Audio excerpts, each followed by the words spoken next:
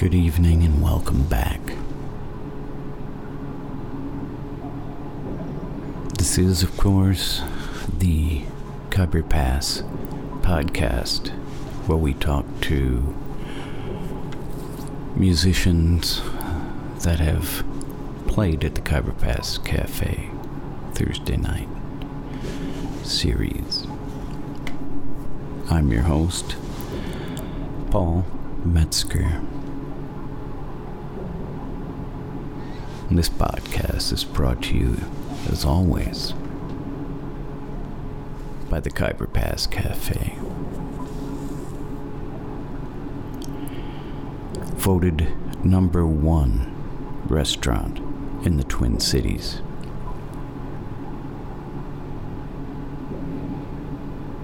Featuring authentic Afghan cuisine. A vibrant menu featuring lamb,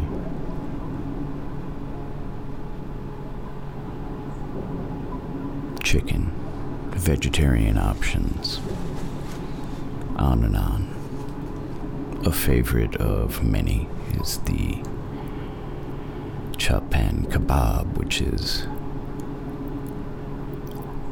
organic lamb chops marinated in a blend of fresh herbs and spices, grilled to perfection, served with salad, basmati rice, spinach, and lentils.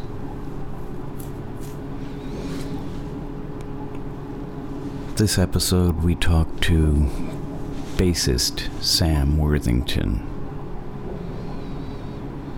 who was 33 1/3% of the concert. A tribute to Henry Grimes. 3 bass players: Adam Lintz, Sam Worthington, Charlie Lincoln.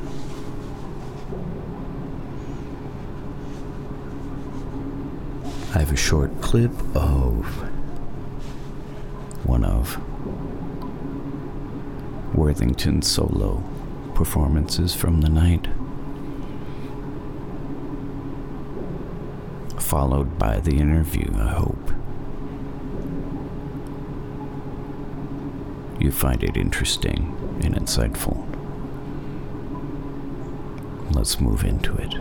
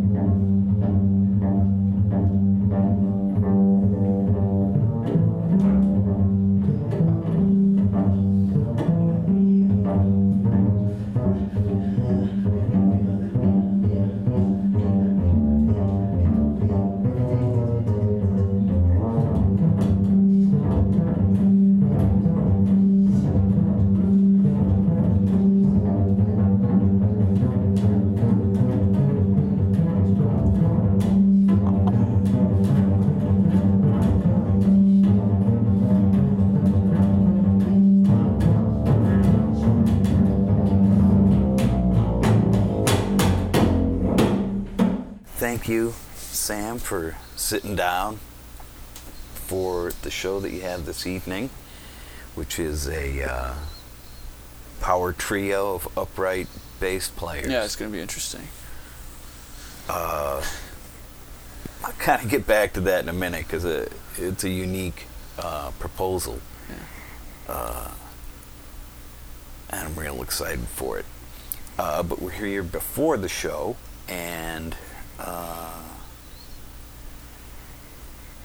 maybe tell me a little bit about the origins of this idea, like how it sort of formulated and what the expectations are you Well, have. I think this is a product of Adam Linz's imagination, Mm-hmm.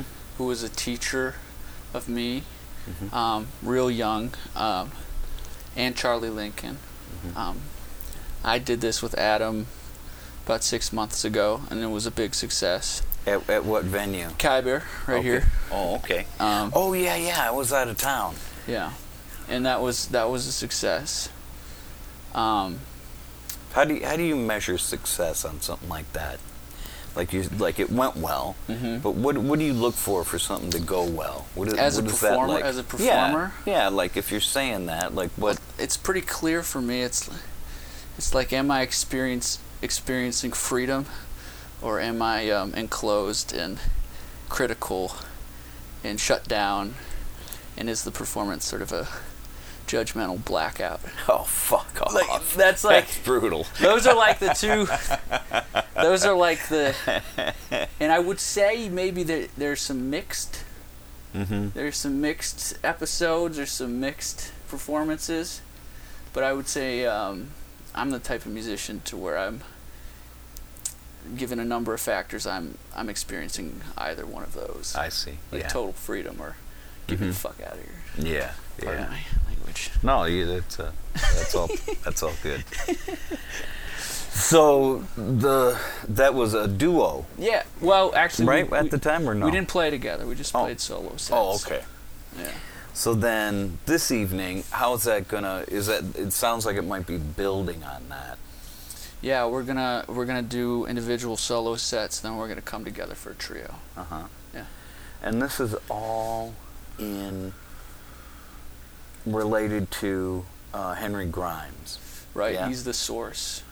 So, tell me about that cat and what he means. Well, for Because me, I'm coming from zero. Sure. I mean, he's one of 3 bass players that I go to for like foundational post-1950s sound, Okay. technique, feel, approach. It's Henry Grimes, Sam Jones, and Wilbur Ware. And a lot of guys go Ron Carter, Ray Brown, Paul Chambers. But Linz and me are of the school, kind of Henry Grimes, Sam Jones, Wilbur Ware.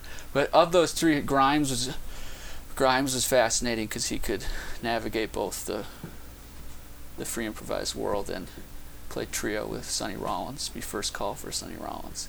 Yeah. So he has like that exhilarating flexibility. Mm-hmm. And through Linz, I got exposed to his records early on. Mm-hmm. Both sides of the coin, as like Formanek might put it. Mm-hmm. The Rollins stuff, the Don Cherry stuff, the Albert Eiler stuff, the Chet Baker stuff. Mm-hmm. So I think he's probably the apex of that type of bass. But him, Reggie Workman, probably the apex of that type of bass. So he's a cat that can step into a standard and really be inside that, or equally play free. Yeah, Or, in a free context, sure. Yeah, that is unusual. sure. Those records with Eiler and Mm-hmm. Conquistador. And, yeah. Okay. Yeah. So he's one Cecil of your Taylor, one of your main. I think he cats. did it. I mean, but that's the norm nowadays. Like, What do you mean normal? I think contemporary guys who want to be at the top, they have to do that. Guys like Formanek, Anthony Cox, Mark Elias, Bob Hurst, guys in the but I think Henry was the first to do that. Okay, My so history right is now correct. it might be sort of a little more common Yeah, for someone to have we might be living in his world, Paul. Yeah, I dig it, You know man. what I mean? I think I do, yeah. As bass players. We means bass players. I dig, yeah. Okay. We might be living in his world. Uh-huh. Richard Davis and Henry Grimes, Yeah. So you're like, you seem so, like, steeped in the bass, like the instrument. Sure, yeah. So what is that like? Like, is there something about the physicality of it? Are there things about what it can do and where it can go? Tell me about what the instrument is, what you're responding to that makes you crazy for that thing. The sound, the tone, the physicality that's required to produce the tone. It's a struggle. Most people lose against the instrument. Yeah. I have an interesting theory. This is kind of weird and slightly... That's perfect. Okay. Might be controversial because we're talking race. All but right. I look at jazz history and there's always a tension, racial tension. Sure. But the one instrument, I have this theory, man. All right. The one instrument where there seems to be less cynicism on the part of African American musicians and audience towards white musicians. The one instrument if I can calculate it, has always been bass.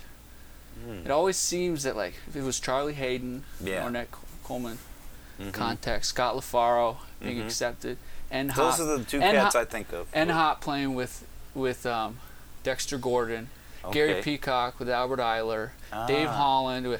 Like, there's something about the bass where it seems white musicians have been able to at least, like, show up and support. And I think here's my theory. It's because it's so hard and it takes so much sacrifice, and it's a supportive role. Yeah. And we're there to make you sound better. Yeah. We're there. We got your back. Yeah. We're there for you, and we're sacrificing our bodies for you. Yeah. And I think white musicians who take on the bass can kind of, if they show that humility to the instrument and to the tradition, they'll be accepted. I think it's harder for drummers. It's harder for saxophonists. There's more racial tension. Yeah. That's my theory. I might get grilled for that. Well, there's nothing wrong with being grilled. Yeah. There you go. Yeah. Because I think you can stand behind it. The idea is interesting. You know, of when you say it, I think it's obviously a truth that white bass players in the jazz idiom, man, they're right there. They're right at the same level as African American players, and then you take it to that other area. That's interesting. Well, I think the bass players are accepted more because the instrument is so hard. Yeah. And because it's a supporting instrument. And because you show up to play bass for a set, you're sacrificing yourself for the band. That's true. Different. Yeah. That's the difference between a white drummer showing up and flipping and fucking around on people, or a white trumpeter or white pianist sitting down with his napkin and wiping off the. You know what I mean? It's a nice napkin. Yeah, it's that. I mean, okay, I might get fried for this, but. And this is, and of course, all in debt to the black bass players, Jimmy Blanton and Oscar Pettiford, and all the source of all this stuff. But I think there might be a thing there. I think it's interesting. This may not be the best time in history to try to sort it out. To make that that hypothesis. Yeah, because we're in hypersensitive times. I think that's okay. Where language and ideas get really looked at a lot. Yeah. But that is interesting, and it does sort of call for an explanation. Yeah. Like, why is it like that? Yeah. And I think you have an interesting point. Yeah. Sacrifice, humility, and it's probably the why. Now, when you say that the instrument is so hard, what are you mainly seeing in the difficulty Just level? physical deterioration resulting from the instrument. Mm-hmm. Because it's heavy lifting in a way. Absorbing like force through yeah, small muscles yeah, over long periods of time, repeatedly. yeah, The struggle for intonation. yeah, The struggle with gravity. Yeah. The struggle with tempos. mm-hmm. Body probably wasn't built to play the upright bass. Yeah. Some people can find a way to do it, Mm-hmm. and they're celebrated. Yeah. They're celebrated. Their bodies are celebrated. Yeah. So are there, I would assume, for an instrument like that, and I think for a lot of instruments, it's the case, sort of physical coping mechanisms or exercises or methods to ease strain. Do you follow Sure, yeah. the regimen? Yeah, I'd love sure. to hear what it is, because I love that kind of crap. Yeah, breath work with the instrument. I'm into Gary Peacock's technique of applying almost no pressure and applying gradual minimal pressure until a sound is produced with the left hand. So you train to apply to produce tone with as little exertion as possible, all up and down the. That's a Peacock thing. That's interesting because it's I've spoken to violinists who talk like that, who are they're talking about that same thing of like what is the minimum, and to work inside that and then find what that parameter is. So you then apply that same ideology but to a string that you could pull a truck with. Yeah, that's heavy. And you got to train for the maximum too. Yeah. If you're going to be a free improviser, I think you have to train to. You got to see where your maximum output is in the practice or wherever you're practicing. You have to practice your highest gear or your highest cylinder. Yeah. So what does it take to break down, or when do you run out of oxygen? Yeah. As a free improviser, and actually knowing that. So training maximally and minimally, Yeah. I love that, man. I love what you're saying. Yeah. It's very like the meat of the issue. Yeah. Because if you don't have that sorted, then none of the rest of it matters. No. Because you can't do it, like physically, and so I think a lot of people that play, I know myself, like I have a lot of shoulder things I have to deal with because I reach forward and then do a lot of repetitive bullshit, and it's real hard on the shoulder. But if you don't work it out, you can't do any of the shit, because then your body's fucked up, so that's interesting. So is that like dealing with that, are these things that you sort of came up with on your own? Is there a method that you were taught, or what's going on with that? I think part? It's a combination of methods and intuitive practicing, and practicing like someone like Milo Fine might prescribe, but also practicing like the lead bass player of the New York Philharmonic Orchestra might prescribe. So All right, so you work it. You try to just steal from sources. Yeah. Now here's a related thing that you might like to talk about, is because what you're saying, I like it. I like what you're saying. I relate to it. Yeah. And there's an aspect to that is ridiculous and stupid. Yeah. Like to think about it so much. Yeah. When you're not doing it, you're listen to other motherfuckers doing it. Yeah. or variations of what that is, Yeah. and translating it back in, and all this, and then I'm fascinated by that, by that amount of, I don't know, effort. I don't know what the right word is, but involvement or whatever. It's really substantial. Yeah. And then how do you process that as far as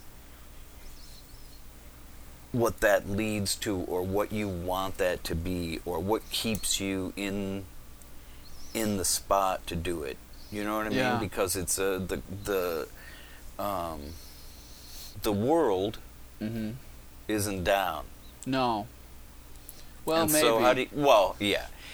But you know what I'm I know saying. what you mean, like man. like the amount of people interested is statistically zero. We don't have the audience. We don't have the infrastructure. No. Yeah. But still, there's the work that gets done, and so I'd be interested to hear you talk about that. What is it about it that makes it the right thing for you?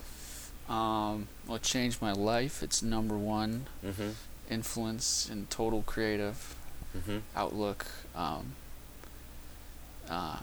Music and improvisation is foundational. So, and I can work on the technique. I can learn. I can acquire the knowledge. But like, I like the attitude. You know, I like the attitude behind it. What is the attitude? I think it's a combination of preparation and discipline, and sticking your middle finger up it. Do you relate to? I'm just curious. This might seem off the track, but do you relate to stories or films about? I can't think of a good example other than Rocky. Yeah. The boxing movie. Yeah. Do I relate to those films? As toward being a musician. Paul, man, when I get gigs that I care about, and maybe I'm off for a little bit, I haven't been playing, going to school, work, whatever. Yeah. And I get gigs that I care about a couple weeks out. My mentality is like a fighter in a training camp. I'm like, what the fuck do I have to do to be ready to show up on that night? I think about it like entering training camps. Okay, now I'll tell you a thing. Is that trippy? I don't know. I've never asked anybody that question, but I'm like that. Yeah, man.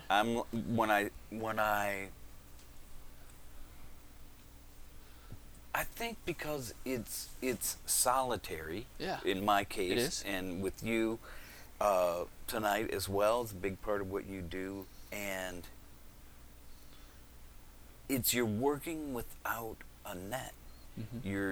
It's just you to carry what it is, and I think there's an equal intensity. Yeah. Even though it might sound mental because it's boxing. No, man. I think the I think like the parallels are sharp, man. Yeah. That narrative arc into the performance. And, there are certain things I do before every performance, and ones I really care about. Yeah. There are things that I do more intensely. Right on. Because I mean, Lynn's when I was 15 years old, I was in his apartment taking a lesson, and he said, he was like, "This is what this is." He said, "This is what this is." It's like you prepare, you train, you practice. It's like, and you go out there every single night, and you play at the highest energy level possible, and then you do that night after night after night. And he's like, "That's what this music is." All right. You gotta. It's interesting because there's like when I've gone to see cats play,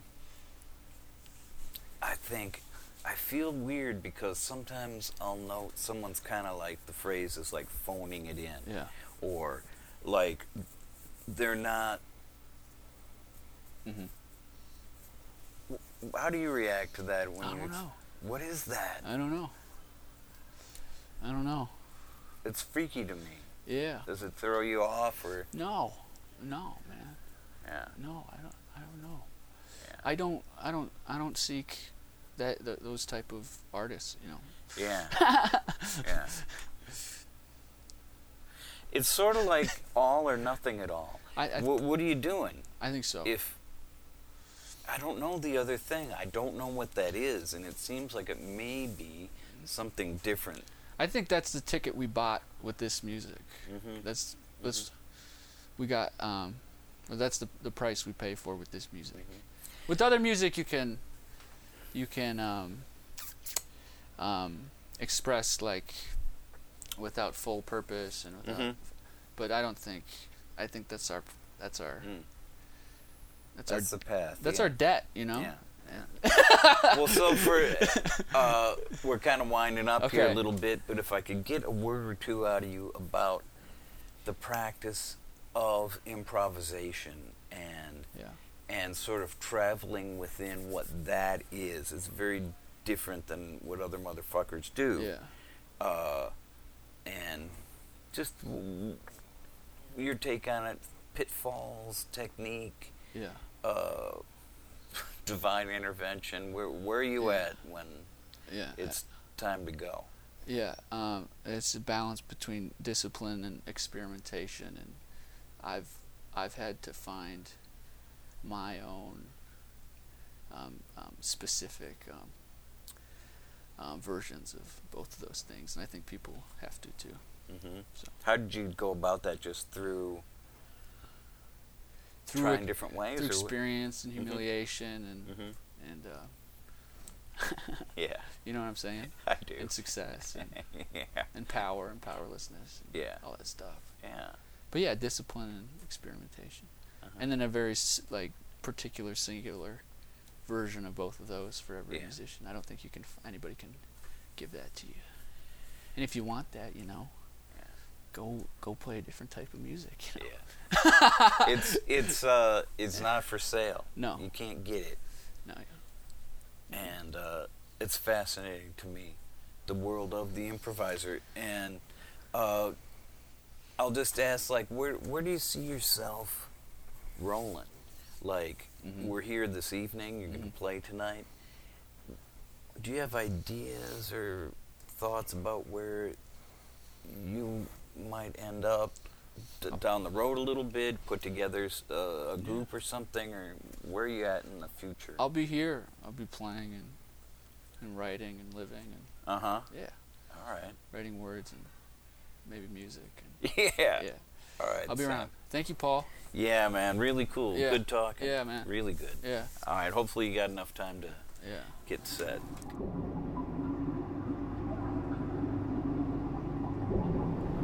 Interview with contrabass player Sam Worthington. Generous enough to sit down with us, share his thoughts, feelings, sensitivities with you, the interested listener.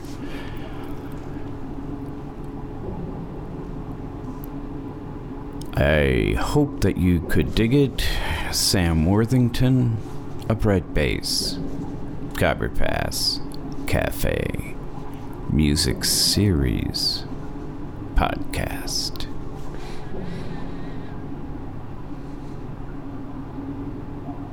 As always, brought to you by the Khyber Pass Cafe, located on Grand Avenue in St. Paul. Conveniently positioned at Snelling and Grand Avenues.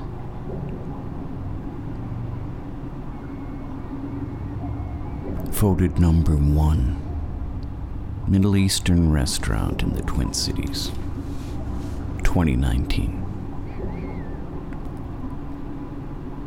Until next time, this is Paul Metzger bidding you so long.